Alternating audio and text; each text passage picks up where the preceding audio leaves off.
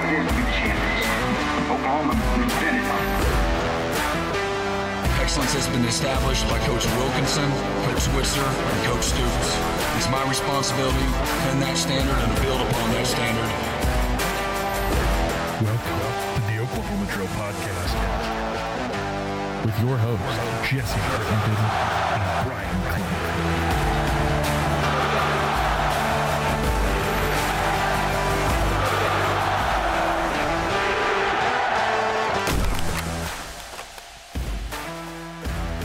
Hello, Sooner Nation, OU Insider subscribers, Coach Bryan Clinton, fanatics, film breakdown lovers. Those two things go along with each other. People who are excited about the hires of Seth Littrell and Joe Jon Finley as offensive coordinators.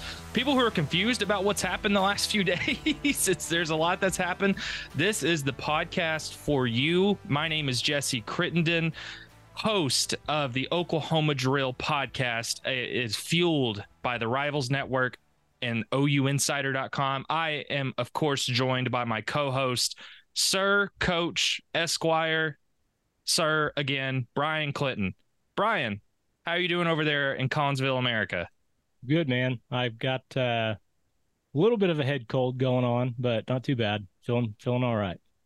It's that time of year, man. Like it felt warm outside yesterday, and now today it's all gloomy and cold and stuff. It's hard to imagine that like it's going to be December by the end of this week. Yeah, that doesn't compute yet. I think that's part of where the head cold stuff comes from, is like the weather keeps on going back and forth. Mm-hmm. I seem to remember as a kid that by November it was just really cold every day. Am I wrong about that? Global warming, man. It's climate change. That's actually what we're going to talk about today, not OU football. We're going to talk 50 minutes about climate change. Bryan, there has been so much that has happened since the last time we spoke. There was an OU football game where they beat TCU 69-45. That felt like that happened 6 years ago at this point, because since then, Bryan, Oklahoma found out that they are not going to be playing in the Big 12 title game after Oklahoma State came away with an overtime victory over BYU. That I left my family thing in Owasso early because BYU was up at halftime. And I was like, oh, shoot. Okay, emergency pod. I need to be riding. I got to get home. And by the time I got home, Oklahoma State had pulled away against BYU. Did you see that? I'm assuming you watched that. I watched it from beginning to end. I mean, it was something else. I mean, I can't even put it into words. But again, even that feels like forever ago, even though that was a big deal for Oklahoma not to make the Big 12 title game, because Jeff Lebby's gone. Bryan, I don't know if you heard the news. Jeff Lebby's. What? Jeff Lebby is not. Sorry, I didn't mean to break that to you. Jeff Lebby's gone as OU's offensive coordinator after 2 seasons. He is now the head coach at Mississippi State. By Sunday night, he had been introduced, or he had landed in Starkville to a parade, similar to, Brent Venables arriving in Norman a couple of years ago. By Monday night, he had officially had his press conference. And then by Tuesday night, Bryan, Oklahoma officially promoted Seth Littrell as offensive coordinator, and they elevated Joe Jon Finley as co-offensive coordinator. And this is pretty interesting because obviously Seth Littrell was hired as an offensive analyst at OU back in the spring. Joe Jon Finley has been the tight ends coach for 3 seasons. The way everything seems, Bryan, Seth Littrell is going to come in kind of as the director, as the play caller and a quarterback's coach. And Joe Jon Finley is going to see an elevated role in offensive game planning, game management, things like that. But Bryan, this has all happened so fast, but I think it's good to point out that I think this is kind of where this was heading. It was heading with Seth Littrell and Joe Jon Finley both being promoted, basically. But there's been so much that's happened in the last few days. I think the place to start, Bryan, is we're going to talk about Jeff Lebby and everything in a little bit, but what can fans expect from Seth Littrell calling plays? I mean, he has experience as an offensive coordinator at Arizona, at Indiana. at North Carolina. He was involved in the offense while at North Texas as the head coach for 7 seasons.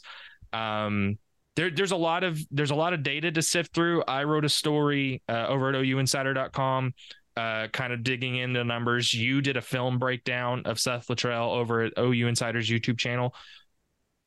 Take it away as much as wherever you want to take it. Broad look. What can fans expect from Seth Luttrell's tenure as offensive coordinator and play caller? So I'm gonna use a metaphor here. Coaching trees. I think a tree is a really good way of putting that, because the roots. If you look to the roots and you see where Luttrell has come from, you'll see where he's gone or where he's going as a play caller. And his mentors are Mark Mangino, Mike Leach, Kevin Wilson, and Larry Fedora.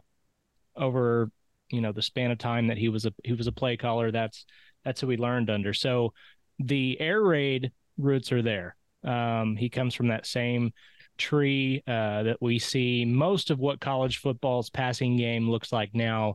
It all originated from the air raid.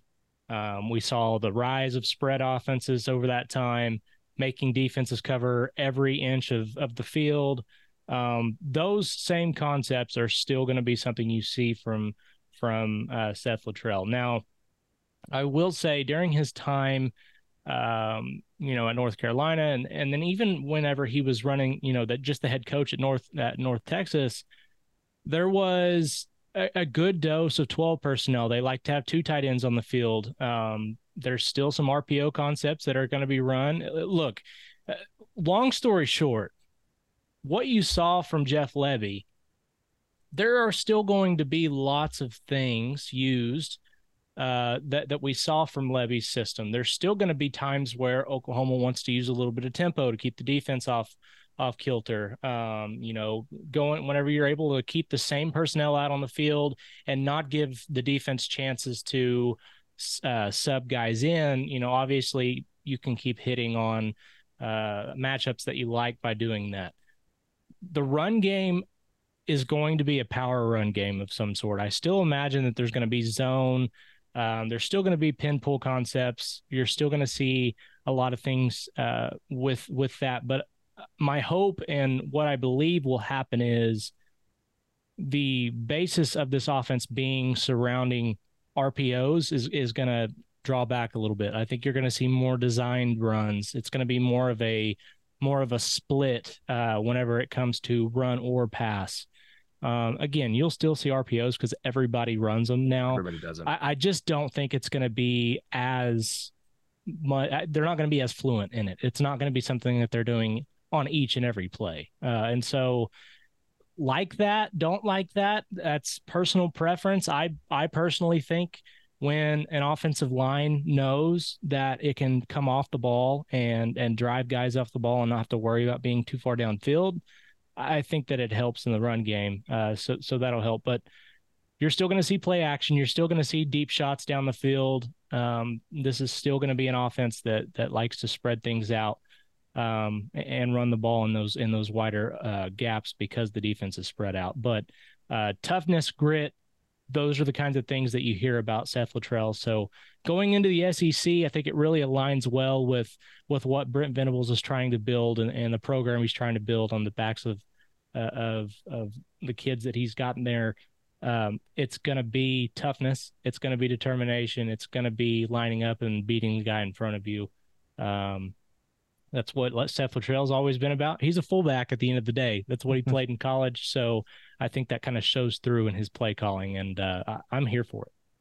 There's a lot of good stuff there, Brian, and I probably should have mentioned, and you kind of touched on it there. There are going to be some similarities with the offense OU ran under Jeff Lebby. And I think there's a lot more connections than that too. I mean, obviously Jeff Lebby, OU, this is his alma mater. He has playing experience here.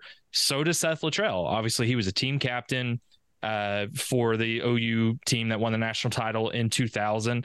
Obviously Joe John Finley also played at OU. To me, when you kind of take all of that into consideration, and then also some of the similarities in their offenses, To me, it's pretty clear that Brent Venables wanted consistency. He wanted continuity. And not that everything's going to be the same thing as you just mentioned. Not every part of the offense is going to be the same, but to me, both the connections to the program and the way they like to run offenses, I think there's obvious continuity there. And I think he did prioritize that with not only the comfort of the players currently on the roster, and I think all of this starts and ends with Jackson Arnold, right? That is what it's all about, is making him happy. But also moving into the SEC made this not a normal coaching change, and I think it did make continuity more of a focus. But Brian, I was going through the numbers. I mean, you even look at Jeff Lebby's offense this last season. I mean, they're third in the country in points per game. OU was during the regular season, 10th in yards per game. They're at the top of every category in terms of explosive plays. I mean, plays of 10 yards or more, 20 yards or more, 30 yards or more. When you look at Seth Littrell's offenses, a lot of that is the same. I mean, I in my story, I took a look at probably what were the three best offenses of his tenure: 2013 at Indiana, 2015 at North Carolina, 2017 at North Texas.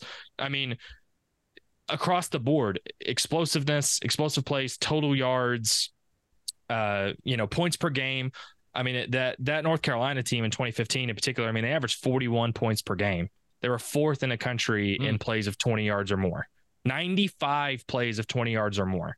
I think those are similar. Those things are similar, and also, kind of the time of possession. I know you looked at my story last night. Time of possession, I think historically Seth Littrell's offenses haven't controlled the pace, or not controlled the pace. They haven't controlled the time of possession. They haven't won the time of possession battle, which kind of goes back and forth. I think time of possession has become one of those things that it's not necessarily a natural barometer of valuing success, but going through some of those numbers too, Brian, I mean, he's had teams that ranked 122nd in time of possession, 128th, 127th. The thing that seems the most different to me, Brian, is, like you mentioned, Jeff Lebby historically has relied a little bit more on the running game, where Seth Littrell historically has relied a little bit more on the passing game. But those last 3 years at North Texas, they did run the ball a little bit more than they passed. So I guess turning it back to you, I think when you have Jackson Arnold, you mentioned maybe the decrease in RPOs, things like that. Do you think we'll see a little bit more of an air raid pass first kind of mindset with Jackson Arnold, or do you rely a little bit more on the power running game with someone like Gavin Sawchuk? Not to mention Jackson Arnold can run the ball as a quarterback. What do you see from that dynamic? So I think a lot of that's probably going to come down to personnel, because I think throughout his time in charge of offenses, you have seen him do a really good job. And this is something that Jeff Lebby was really good at, was picking on mismatches, taking matchups that you like and really hammering those home. And so, it was really interesting. I was kind of diving through some old interviews of his back at his time during his time at Indiana under Kevin Wilson, and some things whenever he was under Larry Fedora. And one of the quotes from him that really stuck out to me was somebody asked him about how he maintains balance as a play caller. How do you maintain balance? And it was a really interesting answer. He said that, he didn't feel like a balanced offense was necessarily a 50% run, 50% pass, but it was more having explosive plays through the passing game and having successful plays in the running game. And if you have 70 or so plays a game that are successful in those two instances, then that was true balance to him. So I thought that was an interesting answer. Now, I will say that, I think as he progressed as a coach and over the years, just learned more and more, as you said, those last 3 years at North Texas, he did run the ball more. I think that defenses over the time that he has been a play caller have changed. Obviously, they ebb and flow. Offense obviously evolves and defense catches up. That's just how football goes over the years. And so I think that there's going to be opportunities in both. But I would say with the air raid background that he has, it's probably going to be closer to maybe what we saw with Lincoln Riley in town as far as run to pass. I think Lincoln was a little closer to 50% there than Levy was. Levy was definitely a little stronger on the run, so that'll be interesting.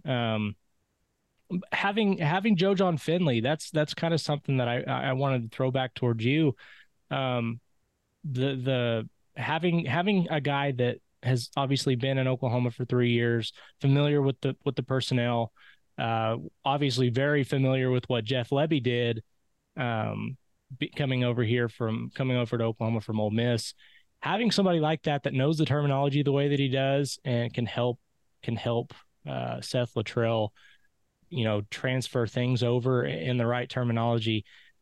Does that just help Oklahoma? Like, do you expect there to be less speed bumps, I guess, for those younger guys going into next year because they elevated Joe John Finley, or do you think that there's still going to be a learning curve for these guys?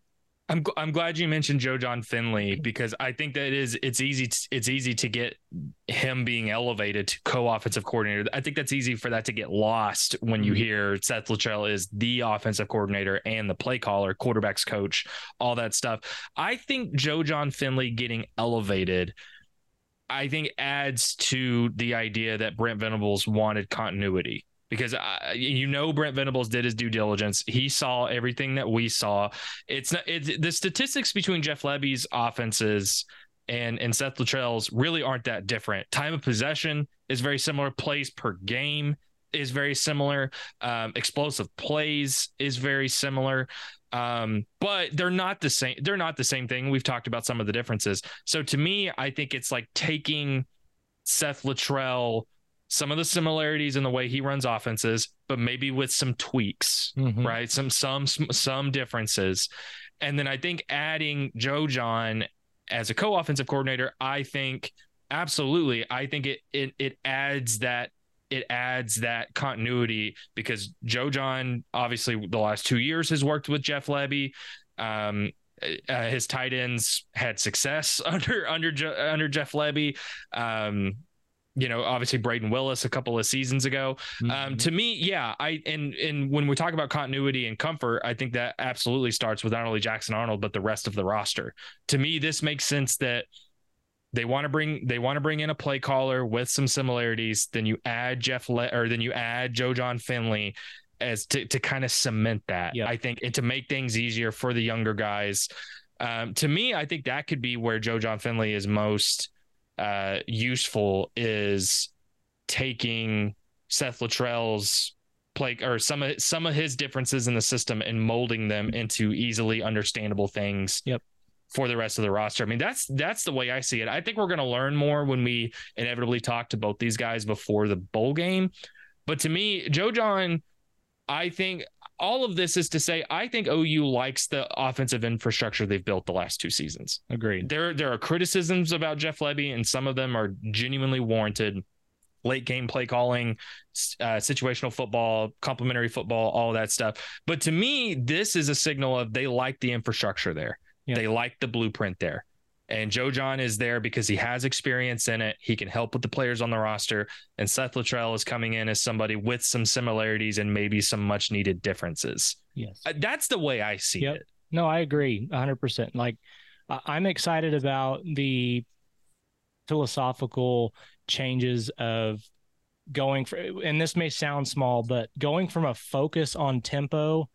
I don't want to call it gimmicky, because that's not the right word, but you see a lot less tempo oriented offense in the SEC. It's not as prevalent as it is in the Big 12, but you still see good offenses. I mean, look what LSU is doing, what Alabama has become since they started out slow this year.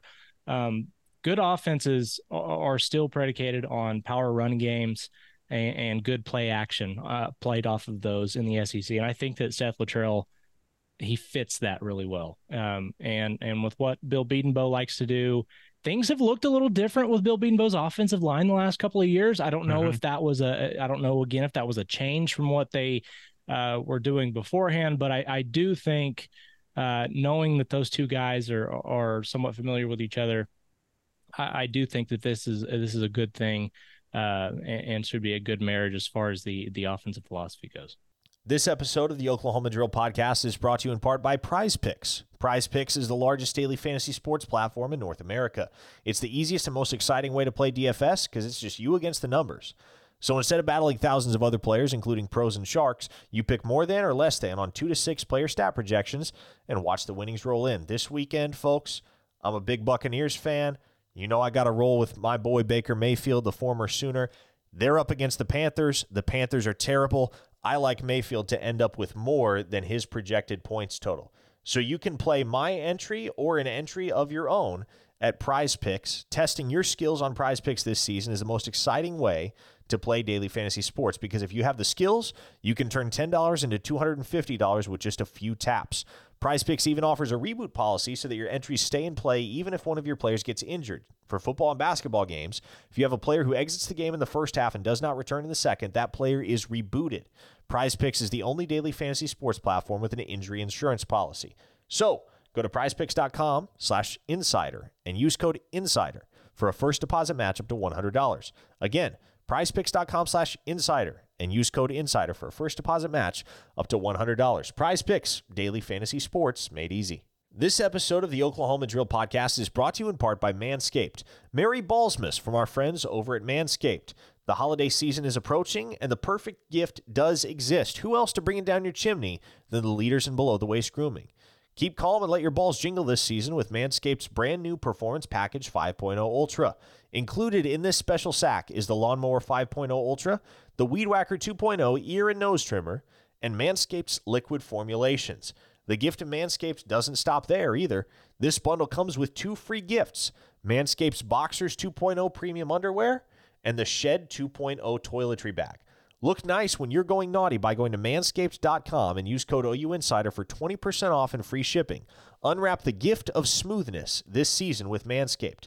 That's 20% off and free shipping with the code OUinsider at manscaped.com. 20% off, free shipping when you go to manscaped.com and use code OUinsider. Manscaped, get your jingle balls ready for the holidays. Yeah, and I think, again, it'll be interesting to hear Joe John speak specifically, because I think it's going to be interesting to dive into what exactly his day-to-day role is going to be. But to me, it just makes sense, his experience with coaching alongside Levy. And to me, that and I think it's also worth pointing out that while Seth Luttrell's offenses have had incredible quarterbacks. I mean, you think about Nick Foles in 2011. I mean, he led the Pac-12 in total offense. Obviously, Mason Fine, people from around Oklahoma will remember Mason Fine and what he was doing at North Texas, graduating as the all-time program leader in passing touchdowns and passer efficiency and yards and completions. I mean, he was absolutely insane there for a couple of years. I do think it's also important to know, like we said earlier, that I think we've seen that Seth Luttrell is malleable. He's not committed to one thing specifically. And where I think it's hard to complain too much about OU's offense the last 2 years, especially this year with the numbers they put up. But I think it was pretty clear that come hell or high water, this offense was going to be based around RPOs. And we've seen, even before the last 3 seasons at North Texas, I mean, North Carolina, they ran the ball in 2015. They ran the ball more than they passed. We saw that. I mean, I think that maybe that added flexibility is going to be good too. And yeah, you're heading into a new conference where it's just going to be different. The styles of defense you're going to play, or that you're going to see, the caliber of athletes, the build of the athletes, opposing coaching staffs. I think to me, it's almost taking that infrastructure OU has and then tweaking it, which to me moves in kind of to an interesting discussion that Parker and I kind of talked about on Tuesday before the hires were made official, or the Luttrell and Joe John Finley hires were official, which is, I think, talking about Jeff Lebby's, not legacy is too strong of a word, but how fans should feel about his tenure at OU. It's weird because, again, the numbers that the OU's offense has put up this year, it's hard to do much better than they did. And there were, I mean, the TCU game, again, that happened, feel like it happened 5 years ago. That TCU game was incredible offense. It just was. West Virginia, incredible offense. Texas, that game-winning drive, incredible offense. But whether it's some of the weird off-the-field stuff earlier in the year. I still think it's weird that we never got a full explanation as to why Jeff Lebby and Ted Roof's press conferences were canceled midway through the year, why their weekly press conferences were canceled. And then with the way he's left is also an interesting discussion, but also it's clear that with hiring Littrell and Joe John Finley, that they do want to continue some of the things that have already been built. So I guess for fans that maybe don't know how to feel or different ways to feel, what do you think Jeff Lebby, what's your takeaway from the last 2 years of Jeff Lebby?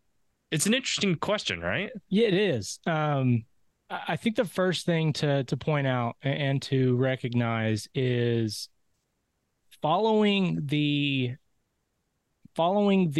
success that Lincoln Riley had as an offensive play caller here is an impossible situation for anyone. The sustained success that Lincoln Riley's offenses had over the 5 years before Jeff Lebby came in here into Norman, it was just unheard of.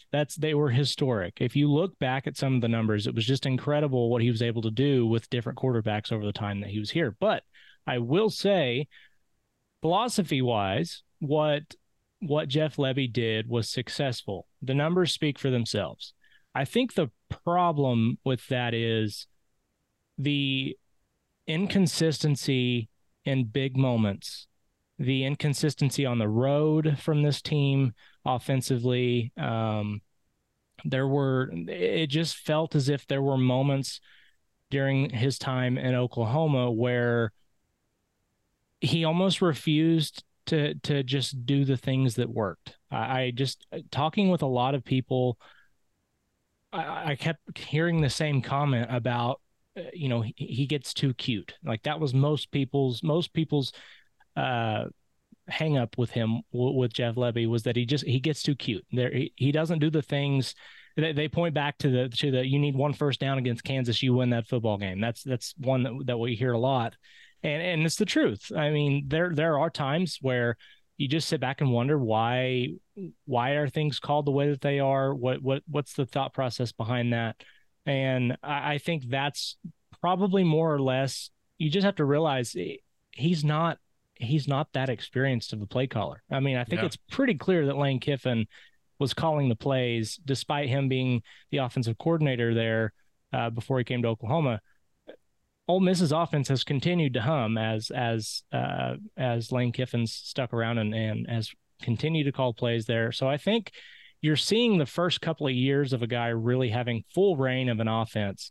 And think about it. He was under Lane Kiffin, and who was he under before that? He was under Josh Heupel. So these are two guys that are career play callers. It's a little different. Overall successful. I mean, you can look at his tenure and say successful, but I think the combination of him following Lincoln Riley and the Art Briles situation that seemed to tick off some of the fan base, and then you add to that the inconsistencies over the last 2 seasons that clearly cost Oklahoma some games, I think it kind of just becomes a wash. And I hate to call his time in Oklahoma a footnote, but that's kind of what it's going to end up being. That's a really interesting way to put it, because I think in some ways OU doesn't make this hire of Seth Littrell and Joe John Finley without feeling confident about the way they've built the offense last 2 years. Right. At the same time, you're right. I mean, I think it's so weird to criticize an offense that put up the numbers that OU did this year. Right. I mean, again, they scored 43 points per game. It is weird. I mean, I think there were just moments where there were unacceptable mistakes. I mean, I even look at Oklahoma State and Kansas, both of those games.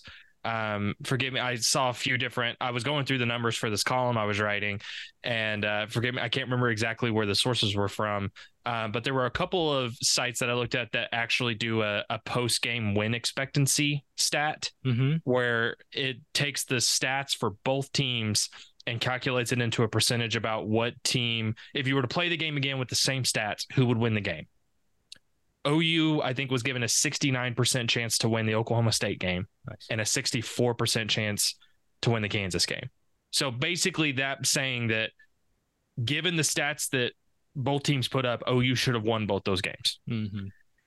I think part of that is, again, some of the offensive issues, particularly in the second half of both games. I mean, I even did a breakdown of the drives that OU had in the second half against Kansas. It's just, yeah, I think when it was good, when it was great, it was great. And when it was bad, it was bad. Correct. And I think what OU's trying to do now is take the good from the last couple of years and make it more consistent with some tweaks to maybe help salvage some of that consistency, some of the late game issues, and maybe getting an experienced play caller like Seth Luttrell helps in that regard. Maybe it does. Yeah, I think if you took Brent Venables, set him down and gave us some truth serum, he would, if you said, all right, this is how good it was at its best, and this is how bad it was at its worst.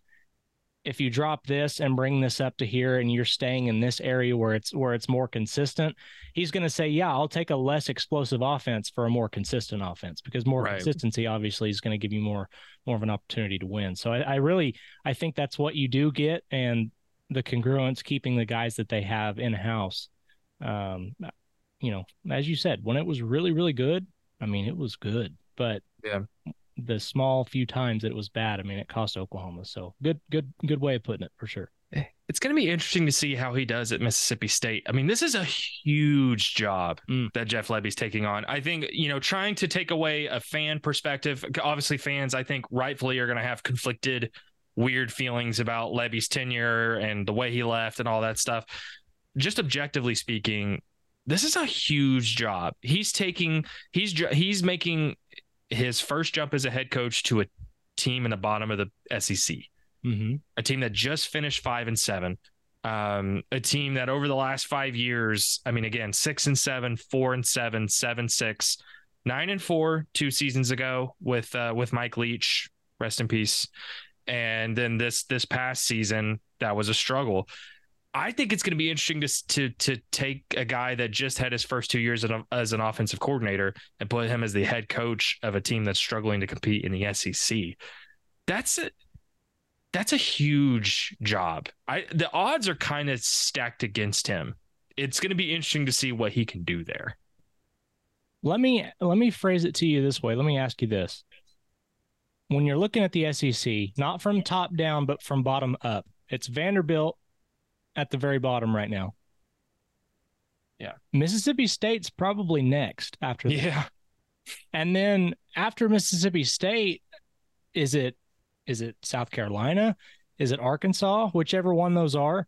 My point being, the gap between Vanderbilt, Mississippi State, and then whoever that next school is wide. There's a big gap between Mississippi State and whoever that next school is, just as far as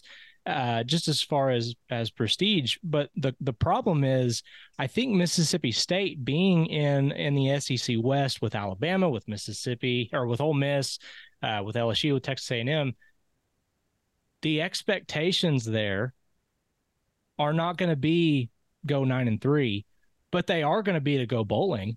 I mean, this is a fan base that wants to go. Well, they just fired their head coach for going 5-7. So Jeff Lebby's walking into a hornet's nest. I mean, a hornet's nest filled with cowbells at that. And it's a tough job. That's a really, really hard job. I mean, at least at Vanderbilt, if you go 3-9 or 2-10, like, well, we're Vanderbilt. Like, you can try it again next year. He's not going to get that at Mississippi State. And so it was an interesting decision. I mean, it was something that kind of left me scratching my head as to, is he really taking this job? And he's got a cabinet full of offensive playmakers going into the SEC. Why not wait and see how things play out? Maybe the Florida job comes open. Maybe something else down the road comes open that he can go and take. But I don't know. It felt kind of like a settling situation. What did you think? Brian, that kind of adds into what we were talking about off screen a little bit, which is just that the vibes, to use a young person's term, the vibes just started to feel weird going into that TCU game. I mean, they did. The buzz around Jeff Lebby leaving specifically from Mississippi State started to grow 24 to 48 hours before that TCU game. Then OU put up its best performance of the season or probably offensive performance of the season in a game that, like, there wasn't really literally anything to criticize about the offense. Even when the offense was at its best at times, there were still weird play call decisions or weird personnel decisions. There was none of that. The offense just got streamlined, and then, or where it was streamlined, it looked good. Then after the game, he not only didn't shoot down the Mississippi State question, he basically he read between the lines. He basically acknowledged that he was interested in the job. Mm-hmm. And then for him to leave, and the way he did, the way he left so quickly, didn't really put out a statement. I mean, by the time people had time to process the news, he was in Starkville. Yep. In a move that I'm hesitant to even say this, it kind of felt like Lincoln Riley a little bit. Now, that's a big thing to say. And let me preface by saying the circumstances are not the same, but it's more about Jeff Lebby was just gone by Sunday night, less than 48 hours after OU TCU. He's gone. He's gone, being introduced as the head coach after the vibes had been a little weird, not only all season, but a couple of days before that TCU game. So I'm not comparing him to Lincoln Riley at all. It's just the speed at which it happened made me feel that way. Is that completely off? No, not at all. I mean, this wasn't an instance where, you have a weird dentist appointment in the middle of the year and then you got people tracking your flights. And it wasn't like that, but I agree. The speed, the tempo with which he left was, it was surprising. And as you said, there wasn't like this, Brent Venables put out the statement about, congratulating him and thanking him for what he did. It just, I don't know. I don't want to call it cookie cutter, but it was just a different feel. So, but I wish him the best of luck. I hope that he does. I mean, I really am pulling for him to have success down there. I think that it's a tough job. He certainly is one of the better offensive minds in the country. And so I think they went back to their roots. Zach Arnett didn't work out. Having a defensive-minded coach didn't work out, but Mike Leach worked out before that. Dan Mullen before him had success there. So maybe an offensive guy is what they need. Want to make it clear real quick as we end this conversation that I am not saying Jeff Lebby and Lincoln Riley are the same person. I'm not saying that at all. I'm not saying the circumstances.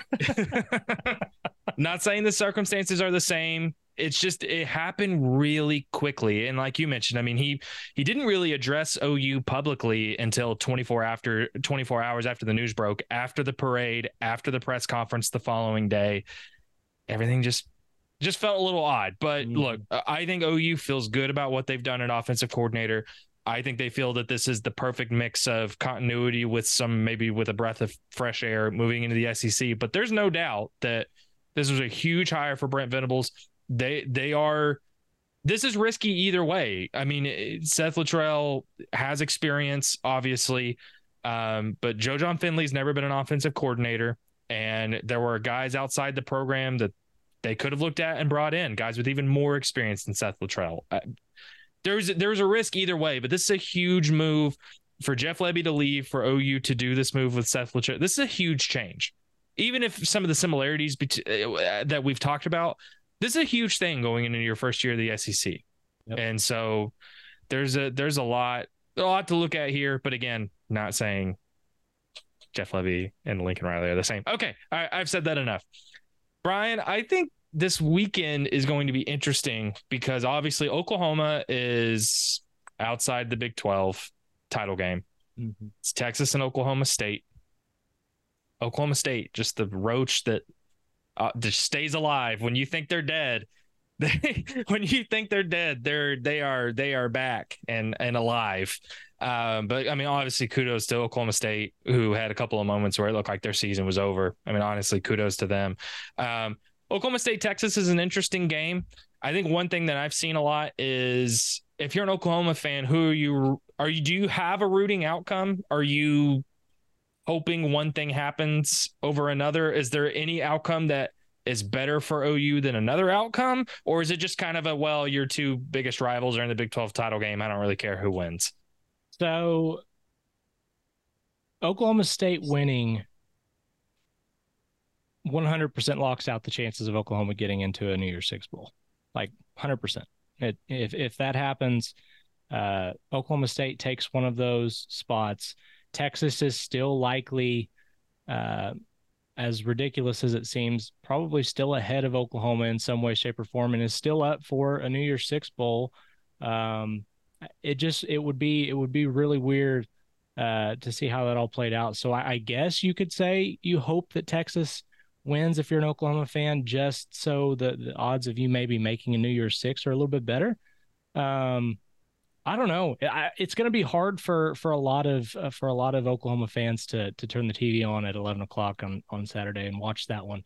I will say, and I don't know if you've experienced this or not, maybe it's just where I'm from or the people that I'm around, but I'll say that since the Sooners and Longhorns have decided to leave the Big 12, it feels as if those wagons being hitched together has kind of maybe, I don't want to say softened the rivalry, because that's not what's happened, but I think there's less disdain for Texas at this point than there is for Oklahoma State, if that makes sense. Yeah. And maybe I'm the only one hearing or feeling that, but it certainly feels like most of Oklahoma's fan base would be pulling for Texas if there wasn't anything on the line in this game. So I don't know. I mean, that's just how I see it from my perspective. Maybe I'm wrong. No, I agree with you. I mean, I think the OU-Texas rivalry is going to live on in the SEC, but yeah, the fact that they made this decision together, they are kind of attached at the hip, almost just by definition.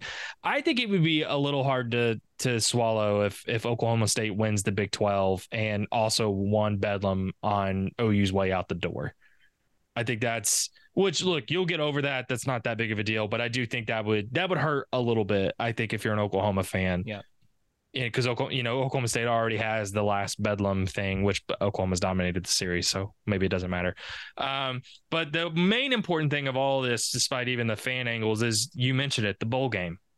Oklahoma still has a bowl game to play, and I think the bowl game, which we could talk a lot about what the playoff has done to bowls, has it made some of them irrelevant? I kind of hate that discussion. This bowl game is, whatever bowl game OU makes is going to be important, because they're likely going to be playing a decent to good FBS Power 5 opponent. And now this is going to be Seth Luttrell and Joe John Finley's first time as a play caller. But Brian, I know you did a huge deep dive on where OU could land, and it is a little dependent on everything that happens this weekend, not only just in the OSU Texas game, but all the conference title games. The one that it seems to be most commonly projected is OU returning to the Alamo Bowl, like they were there in 2021, and playing a top 15 ranked Arizona team.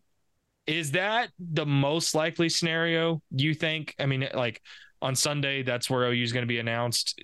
Are there other, I mean, is the Fiesta Bowl, is something else at play here, depending on what goes on this weekend? Yeah, I think it's pretty consensus right now that that's the most likely outcome is OU Arizona. And I learned yesterday, apparently, so the way that the bowl committee select their teams, I was unaware that there is a one game rule in the Pac-12 where if there is a games gap, more than one game gap between a team that is available and maybe a lower ranked team that the bowl wants to go and get, they can't do that. It has to be one game. So USC being 2 games below Arizona in the standings means they can't take USC if Arizona's available for that game. So I think at this point, unless Arizona was to go to the Holiday Bowl and some different things matched up, USC didn't do well enough to be in a bowl game with Oklahoma this season. So, a lot of people were hoping for that. I thought it was a possibility. I guess it's not. That's the most likely outcome. I will say, don't count Oklahoma out on a New Year's Six bowl just yet.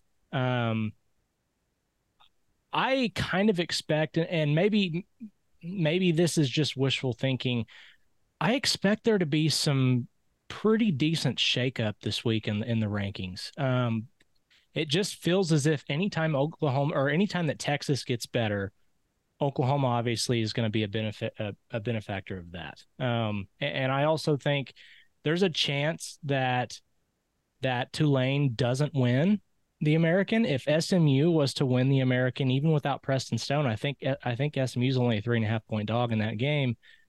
That gives Oklahoma potentially another team that jumped into the top 25 that they have a win over, and an impressive win over. So there are some things that could still shake out. The teams you have to pay attention to, or Oklahoma has to beat out to get into one of those New Year's Six bowls, is Missouri, Ole Miss, and Penn State. Those are the 10-2 teams that you're kind of stuck with. They're all in a group right now, and you have to go past one of those. Oklahoma's prestige and its brand, I think, makes that an interesting conversation, though, because they are in the top 12.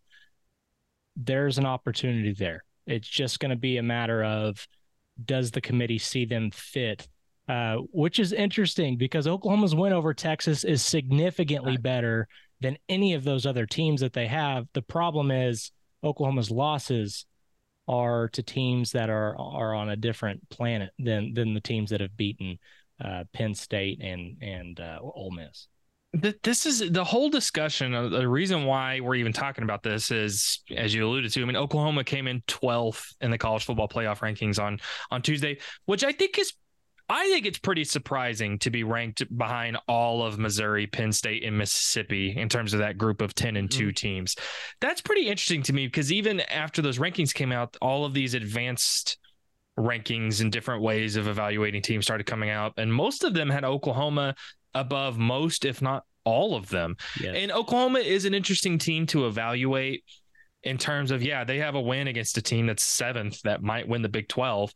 One of their 2 losses is against an 18th ranked Oklahoma State team that is playing in the Big 12 title game. I think it's really because that Kansas loss doesn't look great now. And that's part of it. But I honestly, Brian, hate the discussion around. I honestly think it's a good thing to be moving to a 12-team playoff. It's not perfect, but I think it's good because, for one, I think you eliminate discussions like this, and I'm already tired of if Alabama beats Georgia and Texas beats Oklahoma State, who gets, and other stuff shakes out. I mean, what if Oregon loses or whatever? Does Texas get the nod over Alabama? I hate discussions like that. Yeah. I really do. I know that's part of why college football is fun. But to me, it's like, what's the point of Texas beating Alabama? I can't stand What's the point of it? Yeah. There's no incentive to schedule hard non-conference teams. Right. If you're going to put, I know that would mean Alabama beat Georgia, but if that game in September doesn't matter, then why schedule it? Yeah. It doesn't make any sense. And I don't care about Alabama being a better team than they were in September. They had a chance to beat them in Alabama and didn't. I don't, how else, I think we make things too complicated sometimes. Agreed.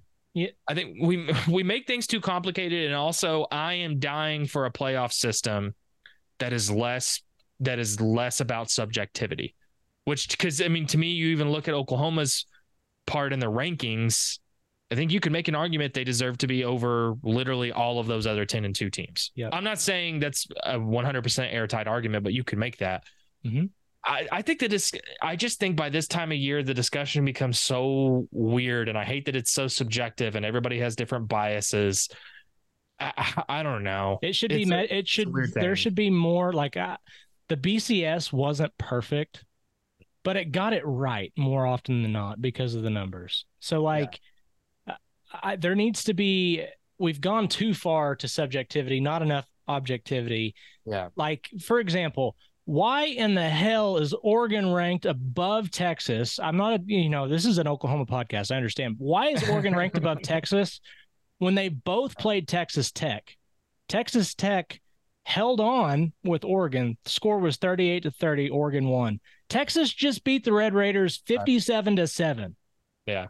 And then when they were asked about that, when Boo Corrigan was asked about that, the college football playoff committee chair, he just talked about how dominant Oregon was. And it's like, it doesn't make any sense. It doesn't make any sense.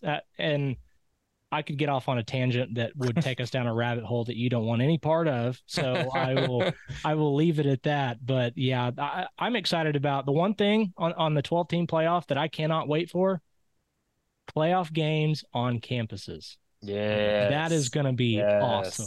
I am so excited about that. Well, and to me, no, 100%. I think that's just going to add so much to the atmosphere. But to me, I like a system that kind of is based on both subjectivity and objectivity, kind of like college basketball. Like there are ways objectively to get in that you're in the field. Yep. And then some other ways, because I think college isn't the pros. College football is not the NFL. It's run completely differently, but well, they're getting paid like it now, Jesse. So it is. I set myself up for that. But I think I like the idea of having something that is not completely based on the opinion of a committee. I like Texas. It's going to really hurt, I think, if you're a Texas fan and you win this weekend and you finish as a 12-1 champion of the Big 12 and you don't get in. Or if you don't get in because a team you beat earlier that was probably the signature win of the entire regular season among any team, you don't get put in above them because they started playing better over the second. I'm ready for some objectivity. That's what I'm ready for. But when it comes to Oklahoma, like you said, I think the Alamo Bowl was probably the most likely outcome, but there are things that could happen this weekend that could shake that up. Absolutely. And I don't think there's anything wrong with making the Alamo Bowl, especially if you play a team like Arizona, a good ranked Arizona team. But man, I think if you're an Oklahoma fan, capping off the season with a New Year's Six Bowl after 6-7 last season, it feels pretty good. The Peach Bowl against Missouri, or go play in Washington in the Fiesta Bowl or something like that would be a lot of fun. And I think that would be a good thing for the Sooner Nation after. It would help people realize you're 10-2. You're in a New Year's Six Bowl because you had a good season. So it's easier to tell them that instead of, well, you're going to the Alamo Bowl. Yeah. I don't know. It just feels different. So it does. We shall see, Brian. But again, it's never boring in Norman. It's at the very least, it is never boring in Norman, especially the last 2 years. There's never been a dull moment. This weekend should bring a lot more excitement. Brian, that is going to do for us here at the Oklahoma Drill. Appreciate everybody tuning in with us every week. As usual, you can find us.